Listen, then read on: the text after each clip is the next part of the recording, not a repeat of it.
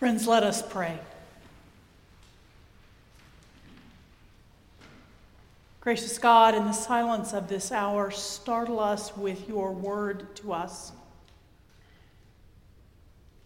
And may the words of my mouth and the meditations of all our hearts then be acceptable in your sight. Amen.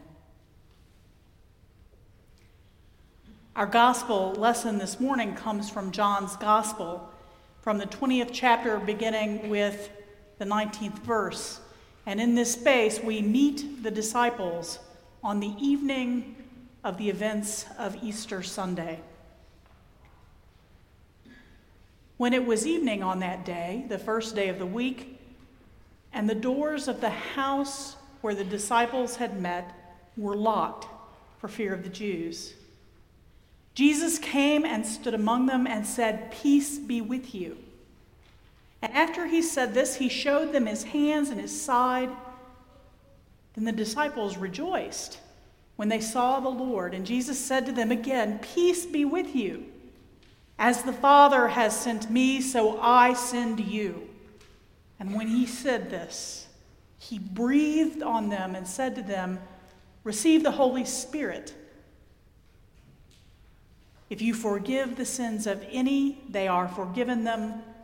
If you retain the sins of any, they are retained." But Thomas, who was called the twin, one of the 12, was not with them when Jesus came. So the other disciples told him, "We have seen the Lord."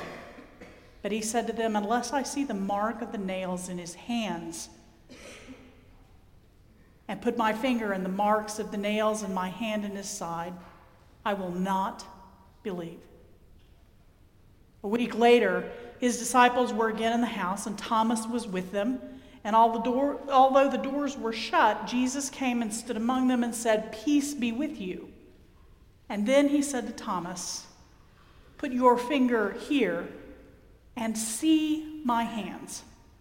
Reach out your hand and put it in my side. Do not doubt, but believe." Thomas answered him, "My Lord and my God." And Jesus said to him, "Have you believed because you've seen me? Blessed are those who have not seen and yet have come to believe." Now Jesus did many other signs in the presence of his disciples, which are not written in this book. But these are written so that you may come to believe that Jesus is the Messiah, the Son of God, and that through believing you may have life in his name. The word of the Lord. Thanks be to God. So over the past couple of weeks, we've been immersed in the biblical story. We've had the pageantry of Palm Sunday and the depths of Maundy Thursday. We've experienced the despair of Good Friday. And on Easter, just 1 week ago, this sanctuary was filled with the sound of trumpet and organ and voices proclaiming Christ is risen in word and in prayer and in song. Our festive worship last week was filled with the certainty and vigor that 2 millennia have brought to the occasion. Yet today, in the wake of those solemn observances and majestic music, the continuing message of Easter takes on an uncertain note as we meet 10 of the disciples fearfully huddled behind locked doors, thinking on what Becky has said, what's next? Now their entire world has changed. Just imagine, over the course of the past week, they have been part of a victorious parade. They have been dejected and heartbroken and fearful, and now it seems they are adrift. Their guiding purpose, the deep relationship and their discipleship with the one who is known as Jesus, seems to have come to its end. You might say that their world is flat. And perhaps we know a little bit about what that feels like, that flat earth feeling. Perhaps we've experienced those places in our lives, those moments or seasons when we could not or would not dare to visualize our lives beyond the immediate horizon. You might remember the old maps that when you were in uncharted waters had the inscription, "There be dragons." That's what this week is, a place where there are dragons. Now we know a little bit about the ways that joyful things can bring on these feelings. A much anticipated retirement or the birth of a beloved child, a move to a new city, marriage or promotions, and even graduation can leave us in a place where we are unable or unwilling to imagine anything beyond the present moment. And then there are the disasters that overtake our lives. There are losses that we experience that blind us to hope. Divorce and addiction, unemployment and imprisonment, the growing dependence of age, the devastation of a storm, the death of one we love. And with these things, our world becomes flat. So here we are in the upper room where the disciples have gathered and they are still grieving. For them, the Lord is still crucified, dead, and buried. They have yet to believe Mary, who has seen Jesus. And they have yet to understand the testimony that Peter and the beloved disciple have given them that the tomb is empty. They have yet to imagine any sort of tomorrow in the face of their loss. They're poised right at the edge of the flat earth. And on the edge of that precipitous drop suddenly stands Jesus. The risen Christ is among them, despite the locked doors. And so he begins by blessing them with his peace. And he shows them his hands and his side. He is the Lord, crucified, dead, and buried, and now risen from the dead. And having seen this, the disciples begin to rejoice. Because in that moment, and in the moment that follows, Jesus will reshape their world and reshape ours. You see, Jesus commissions the disciples. He sends them out into the world, just as he was sent by God, to be the visible, tangible sign of God's reconciling love. And then he breathes the Holy Spirit on them, delivering on the promise that they would have an advocate. We remember the words of John the Baptizer, who said, "There is one coming who baptizes with the Holy Spirit," and this is who Jesus is, and it's what that he does. Through the power of the Holy Spirit, he engrafts the disciples into this new thing that we call the body of Christ. And in that upper room, the church is born. What's next? Their world and their very lives suddenly have a curvature and purpose and shape and hope and a discernible horizon, because Jesus tells them, "As the Father has sent me, I am sending you." Now, it's pretty cool that day because their first opportunity to give witness comes almost immediately. This is great stuff. It's low-hanging fruit and an easy start because Thomas is already one of the 12. And so with great excitement, they share with him, "We've seen the Lord." But Thomas, their friend Thomas, refuses to believe. And he says, "Unless I see the nail marks in his hands and I put my fingers there, I will not believe." Isn't the New Church's new evangelism program going really swell? But you see, Thomas's world is still flat. For him, Jesus Christ remains crucified, dead, and buried. And he cannot, will not bring himself to visualize the world beyond that final word of Jesus' death on the cross. So he is, in that moment, blind to the promise and blind to the hope, blind to the witness of his fellow disciples. It is a week later, the second Sunday of the Easter season, in fact, that we rejoin the disciples. And this time, Thomas is present. Now, the doors are still locked, no matter how genteelly the New Revised Standard Version suggests that this time they're only shut.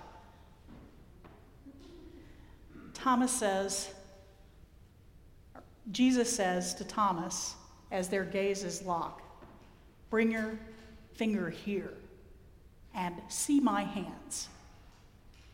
Jesus is talking to one who has been blind, and he is inviting him to see with another sense. He's inviting him to see with both hands.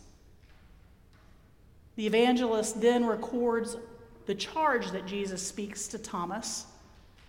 Now, in ancient terms of faithfulness and belief in the Greek language, this is what he tells him. Jesus commands him, "Become not unfaithful, but faithful."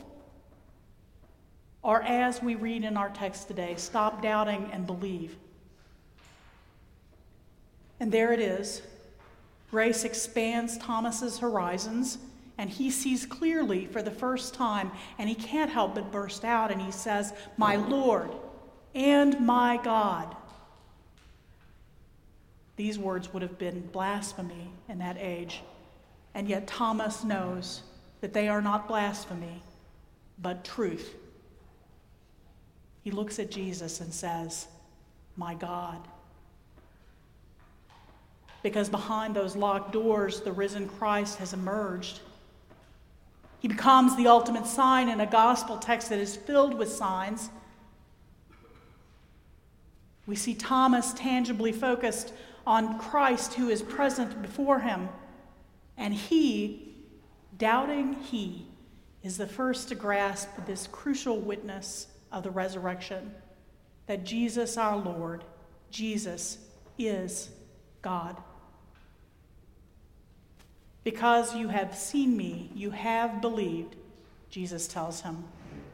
And then he turns to the whole room and to us with the benediction that is ours today. "Blessed are those who have not seen and yet have believed." In this first generation, seeing is believing, and believing becomes both a vision for what work will come and a tangible witness of the God who so loved the world that he gave his only Son. Believe in John's gospel is always a verb. It is a measure of faithfulness, of trust and obedience and hope. If we look at the gospel, words of seeing and believing appear more than a dozen times in this text alone. But when I try to get a grip on what it means to become believing, to become faithful, I'm still arrested by the flat earth image of a second week of locked doors that remain locked. And I wonder, how could the disciples receive their commission and the Holy Spirit and the authority to proclaim God's forgiveness and judgment and still stay behind locked doors? And then I wonder if when Jesus turned to Thomas, he was including the 10 when he said, "Become not unfaithful, but faithful." Hebrew scriptures are filled with beautiful images of faith, and all those images are drawn on the lives of God's people. In those stories, faith is trust and giving credence. It includes obedience and hope and expectation. In these stories, becoming faithful is being able to see with both hands that the world, in fact, is not flat, but has the graceful curve of a stone rolled away from an empty tomb. For God so loved the world. And yet we know, don't we? We know that the earth remains flat for so many. Even for those of us who have been introduced and know the love of Christ and who know that the horizon is out there somewhere. So again and again, into just such a flat earth, it is a place where Jesus comes and commissions and sends us, calling his church to be faithful, to be obedient to his command, and supreme among them, the command to love one another as Christ loved us and as God loved the world.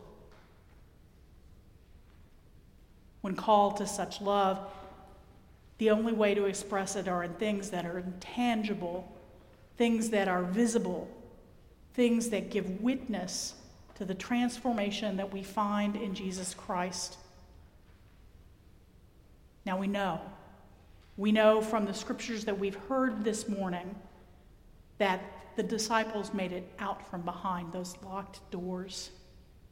Their deeds are recorded in the Acts of the Apostles, and as we heard this morning, with great power the apostles gave testimony to the resurrection of the Lord Jesus, and great grace was upon them all.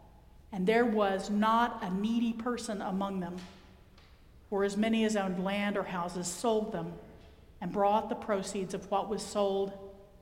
They laid it at the apostles' feet, and it was distributed to each as any had need. That early church became a witness that you could see with both hands. And I find that reassuring. They were commissioned and received the Holy Spirit and given authority for that office. But even with all those things and with the power of the Spirit behind them, they didn't spring fully formed into the fruits of faithfulness. It took time as the Spirit grafted them into the vine that is Jesus Christ for them to gather the nurture that they needed to unfurl and mature into the fullness of bearing. And friends, I'm assured that that Spirit is at work within us today, giving us the strength and the hope to leave behind our own locked doors and become for the world a two-fisted example of God's reconciling love. I would just share a final story. It was my last year in seminary, and I found myself in a space where my horizon was shrinking, and I was under billowing sail right towards the edge of May graduation. Over spring break, I had traveled down to San Antonio to visit with my best friend and her family. And earlier that fall, she made a gracious offer. She said that if I got a placement in San Antonio for an internship or a residency, that I could live in the two-car detached garage apartment that was behind their house. I was welcome to the space if I needed it. Now, the place had been empty for years, and it was a little grubby, but I figured, a coat of paint, a good scrub, a little bit of carpet, and it would be fit for human habitation. So it was spring break, as this week has been, and I made my way down to her house after what seemed to be one of the longest weeks of my life. I have never been more fully aware of the dragons that lurked in an unknown future, and my earth got flatter and flatter with every passing mile. And then I arrived, and she said, "Come on, you've got to see." She dragged me out to the garage, and it seems that between fall and spring, Linda and her mother Lucy had decided that they needed to renovate my apartment. So there was new paint, new cabinets, new windows, new floors. Leaving to return to Austin, I told Linda that I was blown away by their obvious care. "Oh," she said, "we figure Aunt Theda will move in there someday." "Yeah," I said. But Aunt Theda didn't need the space to be ready in June. And there it was. The earth that had been flat sported a new horizon, born in the witness of love that can be seen and felt with both hands. The evangelist ends the gospel today with these words: Jesus did many other miraculous signs in the presence of his disciples, which are not recorded in this book, but these are written so that you may believe that Jesus is the Christ, the Son of God, and that by believing you may have life in his name. And what a life that is that we are invited to. We are commissioned to minister in the name of Jesus Christ and empowered by the Spirit of God to be, for the sake of the world, a witness that the world can hang on to with both hands. Because the world may indeed be flat. But in the love and peace and grace of Jesus Christ, it gains a gracious curvature, one of hope, one of love, and we are its witnesses. Amen.